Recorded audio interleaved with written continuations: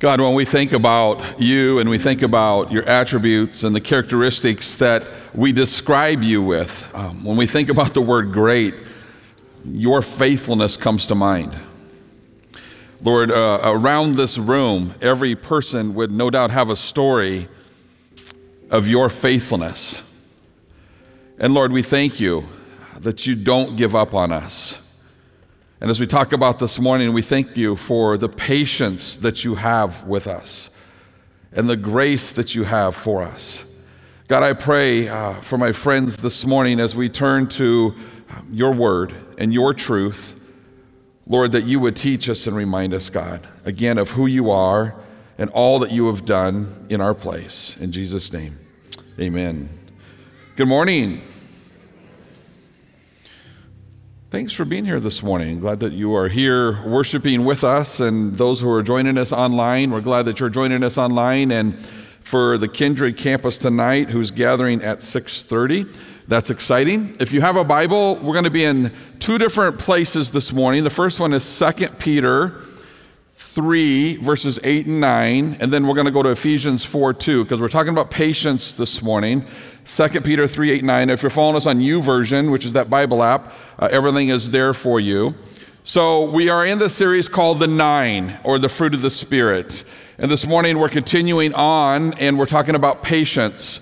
And I've already asked several different people this question, but I'll ask you this question. You don't have to answer it out loud. But where do you struggle with patience? What area of life or certain situations do you struggle with patience? So kind of maybe get that in mind as we make our way through these passages this morning. Galatians 5, 22 and 23 list the 9 fruit of the Spirit, but the fruit of the Spirit is love, joy, peace, forbearance, kindness, goodness, faithfulness, gentleness, and self-control.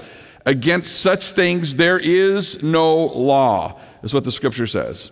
And so each week we are looking at one of the 9 of the fruit of the Spirit, and Paul introduces the 9 fruit of the Spirit by first reminding us, if you remember when I started this series, he starts by reminding us that they are opposite of the works of the flesh. Each of the 9 can be faked out of the flesh, but they can only be genuine if they're of the Spirit. You could take any of the 9, you could pick any of them. For example, we can love out of the flesh, right? It would be self-focused, it would be conditional, because the place from which it originates is this place of a fallen nature, or because of sin. But we can also love genuinely and authentically when our love originates through the Spirit, and that's what we've been talking about for the past several weeks. So to truly understand the fruit of the Spirit, we have to understand the difference, and I want you to kind of think about this, between moral modification and spiritual transformation. Moral modification is when a person works really hard to be a better person, and who gives this outward appearance of change. But spiritual transformation is when a person is changed through the gospel and the Spirit working in us. And there's a huge difference, friends. The 9 become fruits of the flesh when they're displayed through moral modification, or this idea of working out in the flesh or trying really hard. Each one becomes independent from the others when they're fruits of the flesh. We work on them independently in the flesh, right? Whichever one of the 9 maybe we're struggling in, we try to improve. Trying to love more, show kindness, and exercise self-control. Here's the truth, and you know this, it doesn't work. Moral modification never lasts long term because its resource is limited and temporary, because its resource is you. It's me. Fruits of the flesh leave you exhausted and unfulfilled. And you know this because you've tried it. You've been in situations where it's like, man, I'm really lacking in this area, or I'm really struggling in this area, or I really want to love people more. I just want to have more joy. I want to be happier, or I want to have greater peace or patience. Like, I'm just going to really work at this. I'm going to go read maybe some self-help books, or just listen to people, or try really hard, or follow the memes on Facebook, or whatever it is for you. It's all out of the flesh. Like, I can do this on my own. You've tried it. So have I. Try harder, do better. My marriage is struggling because I'm lacking in this area. I'm gonna really work on this area. And it's out of the flesh, and it doesn't last. And when Paul introduced the fruit of the Spirit, he was saying there is a different way. There's a whole different way. It happens through spiritual transformation. It's no longer about you trying harder or doing better. It's way more about you being transformed than it is about you trying harder. Do you know how much freedom there is in that? Do you know the weight that gets lifted when you just process that? Just to recap the difference of the flesh and moral modification versus fruit of the Spirit and spiritual transformation.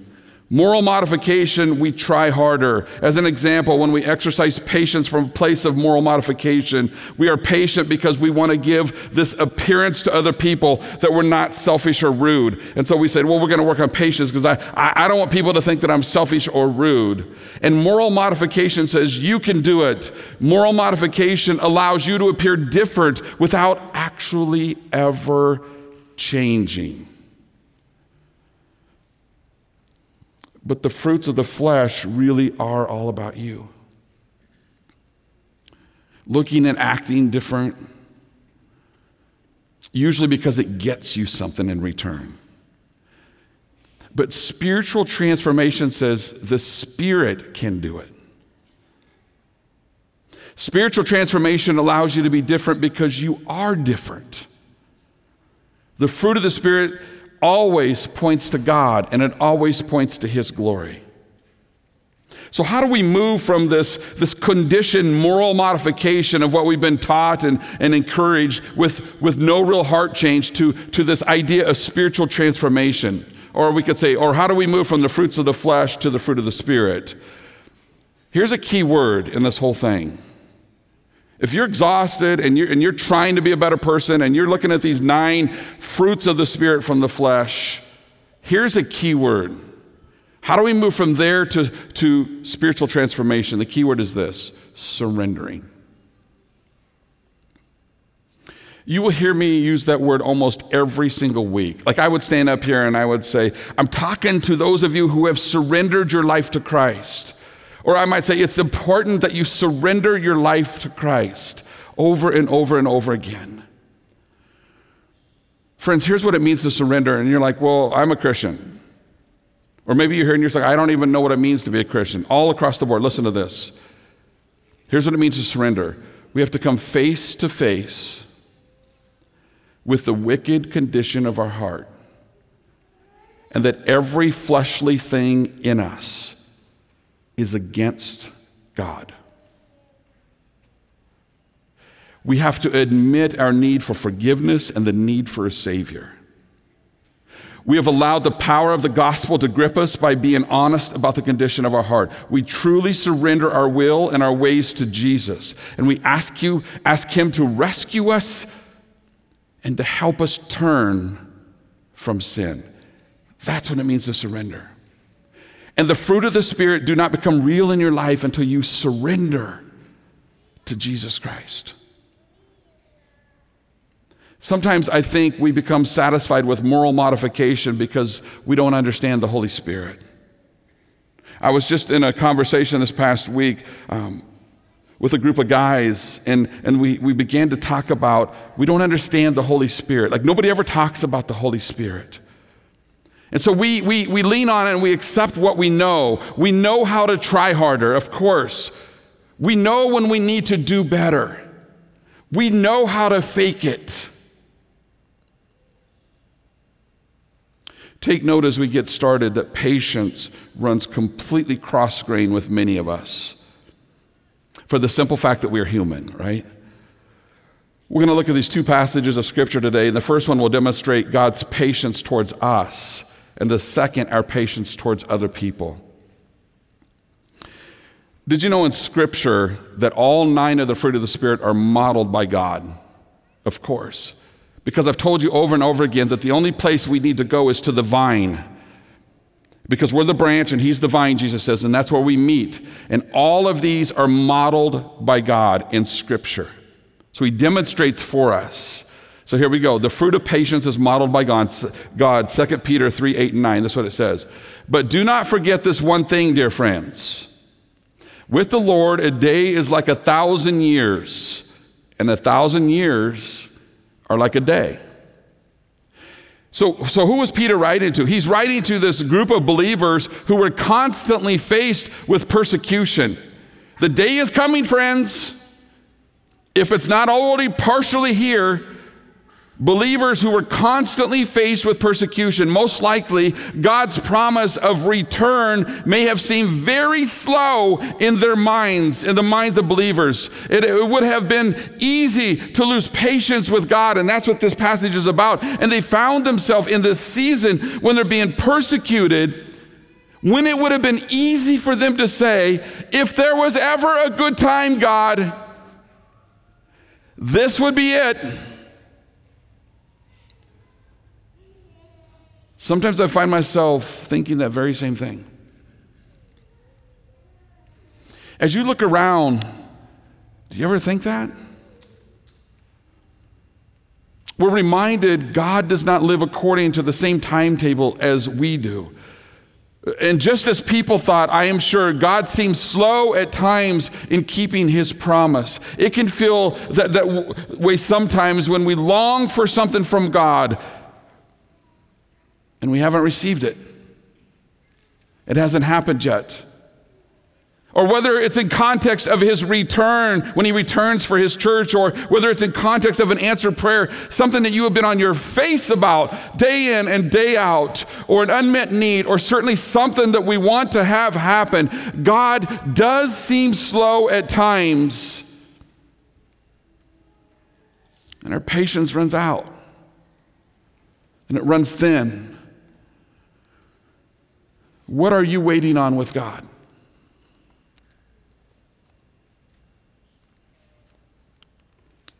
In what ways have you lost patience with God?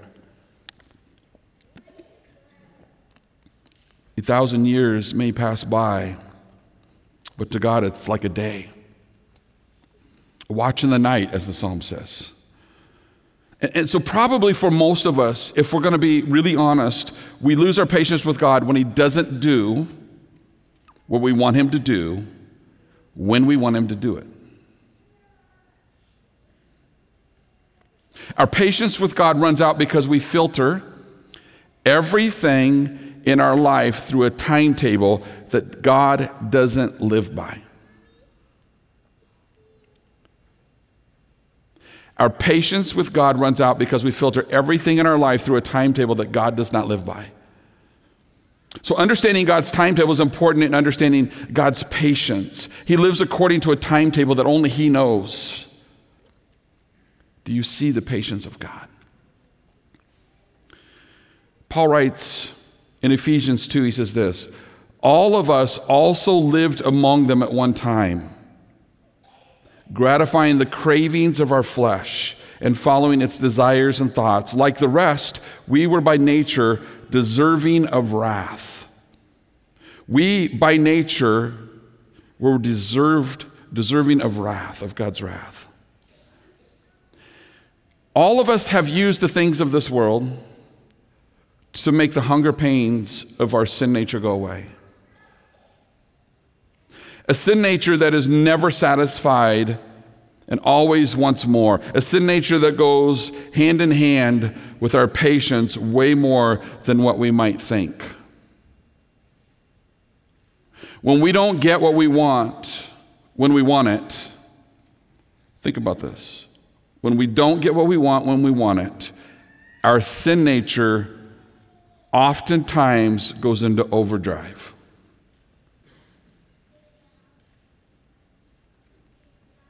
Because we're selfish. And so our sin nature kicks into overdrive, and we use the things of this world to satisfy that which we don't have the patience to wait for.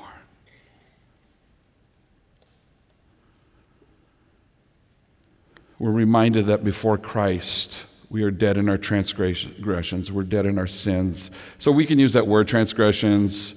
which means to live against a code of conduct, or it means to take a wrong step. Sin means to, like bow and arrow, miss the mark. You can call them a transgression or a sin. They both have the same result, and they're against God, right? Again, do you see the patience of God? So as we stare temptation in the face, which I do every single day, and so do you, knowing that looking at porn or cheating on our spouse or being unwilling to forgive or living in judgment of others or lying or pride, they all make sense for a dead person. They're all cover-ups with our lack of patience in finding what we're looking for in God. And so 2 Peter 3, verse 9, the second verse of this passage says this: "The Lord is not slow in keeping his promise, as some understand slowness. Instead, he is patient with you, not wanting anyone to perish, but everyone to come to repentance." That is the why. That is the why behind God, why God is patient with us. And as I have personally at times wrestled with sin and temptations, the scripture reminds me, oh yeah, that's who I used to be. I no longer live like that. Thank you, God, for your patience. You will often hear believers say something like this: I wish God would return to take his bride, to take his church home with him. And then we pause and say, but not quite yet, because I want so-and-so to know Jesus. I want to make sure that so-and-so in my life knows Jesus and that they too can spend eternity in heaven with me in his presence. So it's kind of this tension between an already but not yet. I wish that he would come, but not yet. God's patience is revealed in the delay of his judgment. Why is it so slow? Because he hates the thought of anyone perishing. He can't stand the thought of people rejecting him again and again, so he patiently waits, not forcing anyone, but drawing people to himself. And while the Lord's return is inevitable and judgment will come, the Lord is waiting patiently for everyone to come to repentance. And, frankly, for many to turn back. So as God watches the world deteriorate morally and ethically, he waits for people to come to him. And while he sees the rebellion of people and the gross sin on this earth, he patiently waits in hopes that none will perish. How does he do it? Because God is full of grace and mercy. Or if that were not true, we would not be sitting here today. So what is his goal? That the lost will come and the wanderer will return. And for that reason, we can confidently say God is an extremely patient God and sets before us a perfect example of what patience looks like. So James, in his writings, uses a farmer and his field as an example. And I thought this was appropriate for this time of year. This is what he says: "Be patient then, brothers and sisters, until the Lord's coming. See how the farmer waits for the land to yield its valuable crop, patiently waiting for the autumn and spring rains. You too be patient and stand firm, because the Lord's coming is near. Don't grumble against one another, brothers and sisters, or you will be judged. The judge is standing at the door." So in talking with the farmer one time, he told me a farmer is never ever satisfied. Either there's too much rain or there's not enough rain, right? Farmers are fully dependent on something that is completely out of their control, the weather. If a farmer spends all his days worrying and fretting about something that he has absolutely no control over, his patience will certainly be tested.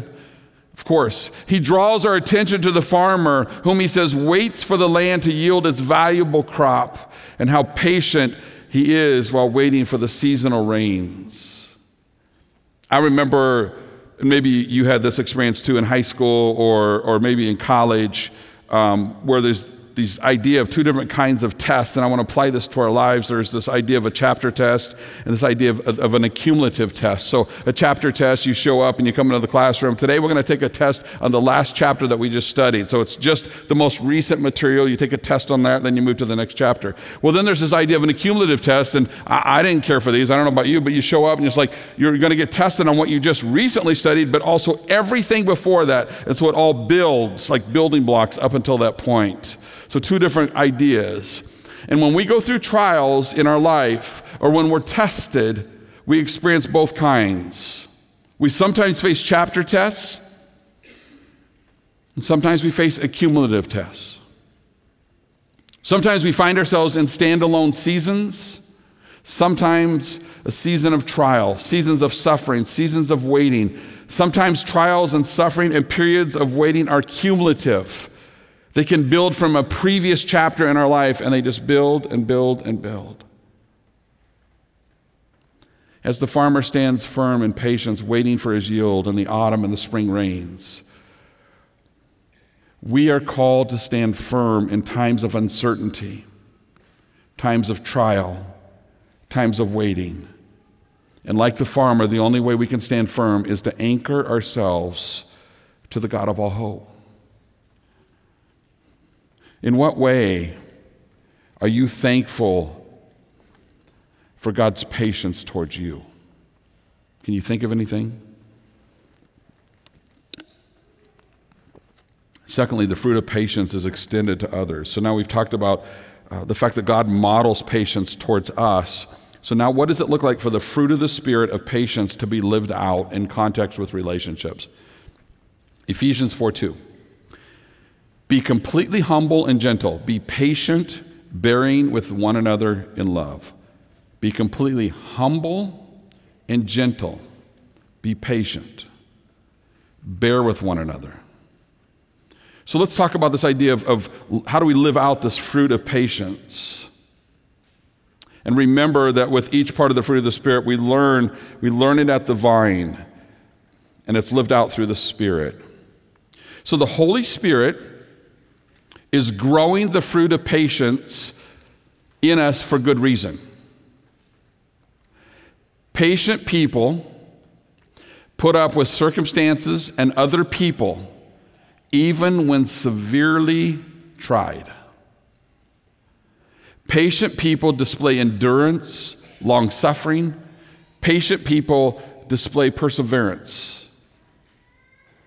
And so in the same way that God has patience toward us, not giving us what we deserve, apply that.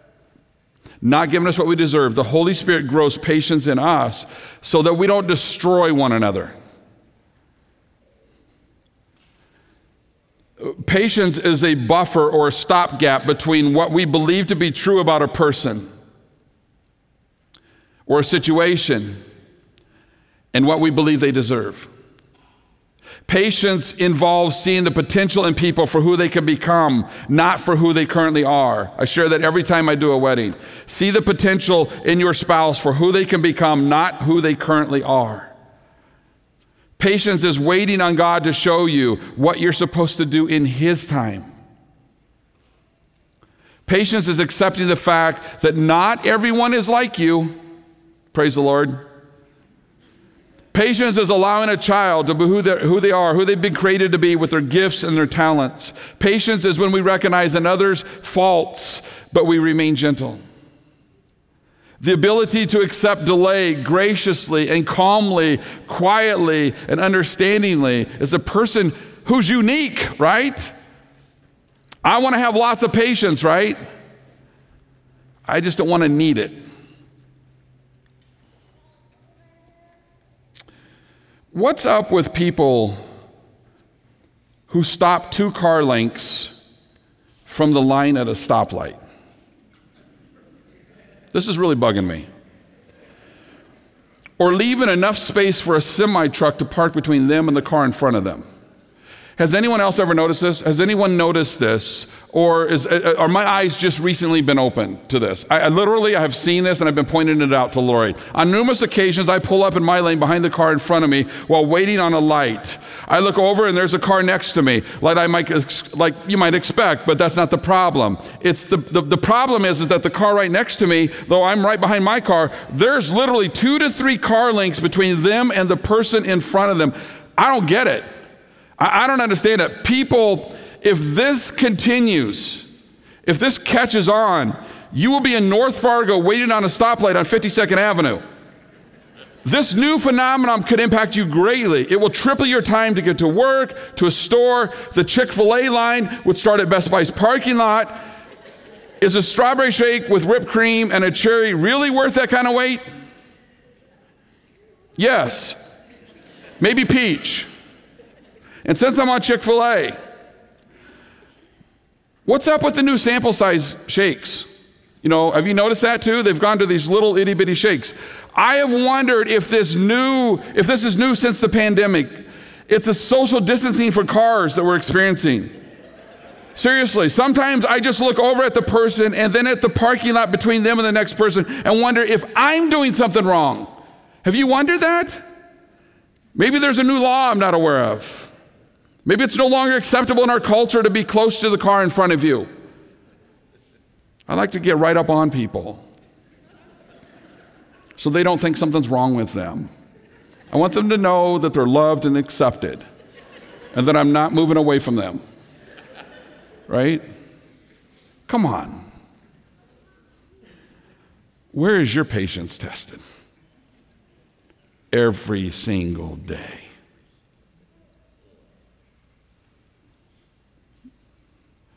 By the way, just so I don't feel like an oddball, has anybody else noticed what I just described? Is this new? Is it new? No. Not new? This has been happening? Okay. Again, in the book of James, he brings in a different perspective on the topic of patience. James 1:19, he says this, "My dear brothers and sisters, take note of this. Everyone should be quick to listen." This goes with patience. Slow to speak, slow to become angry. Because human anger does not produce the righteousness that God desires. Patience with others requires the ability and the readiness to listen. Not a readiness to hear what you don't want to hear, or not hear what you want to hear. To seek to understand by seeing things from another person's perspective, even when we think we're right, and we always think we're right. It's the ability to keep control of our words and actions during times when things are not going our way. When our patience runs out and the emotion of anger rears its ugly head, often people in our path get hurt, and sometimes really bad. Whether it's through the words maybe that come spewing out of our mouth, that cut to the heart, or through our actions as we impatiently show disappointment. It's amazing how quickly we are willing to write each other off.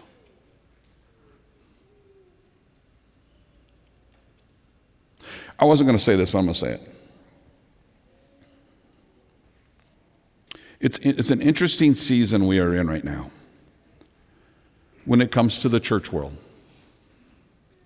I'm a pastor, so I live this world. And there's this trend for people to find everything that they can at what's wrong with a church. All the preferences that don't get met. What if we were to take all that same energy and all that same time and discover all the things that's right with the church? And celebrate what God is doing.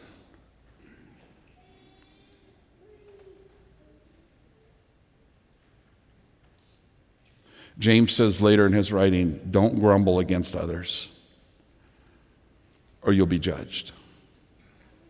Proverbs 15:18 echoes it. A hot-tempered man stirs up strife, but he who is slow to anger quiets contention. So we have these two lenses. We have lack of patience, which leads to judgment, because we constantly find people's shortfalls.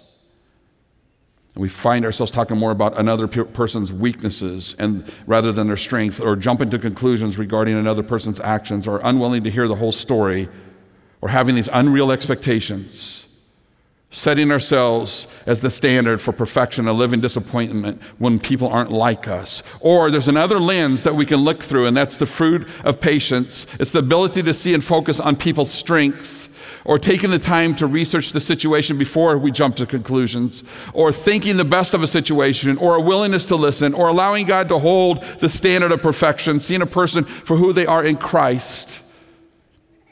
Patience can only be exercised when we see people as God's projects and not our own. Give those people around you to the Lord. Release them back to Him. God is the potter, we are not. He's the one who began the good work, not us. He's the one who's going to finish it, not us. Who is it that you're trying to change with a lack of patience? What is it you're trying to change because you lack patience? Father, thank you for this great day, and thank you for this topic of patience. And Lord, man, how could we possibly even be here or stand if it wasn't for the patience that you have with us? We praise you for that. God, every one of us in this room could think of situations or an individual where we need to exercise patience.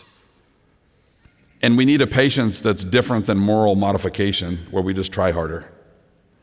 We need a patience that doesn't come from us, comes through the Spirit. Thank you, Lord Jesus. In your name we pray. Amen.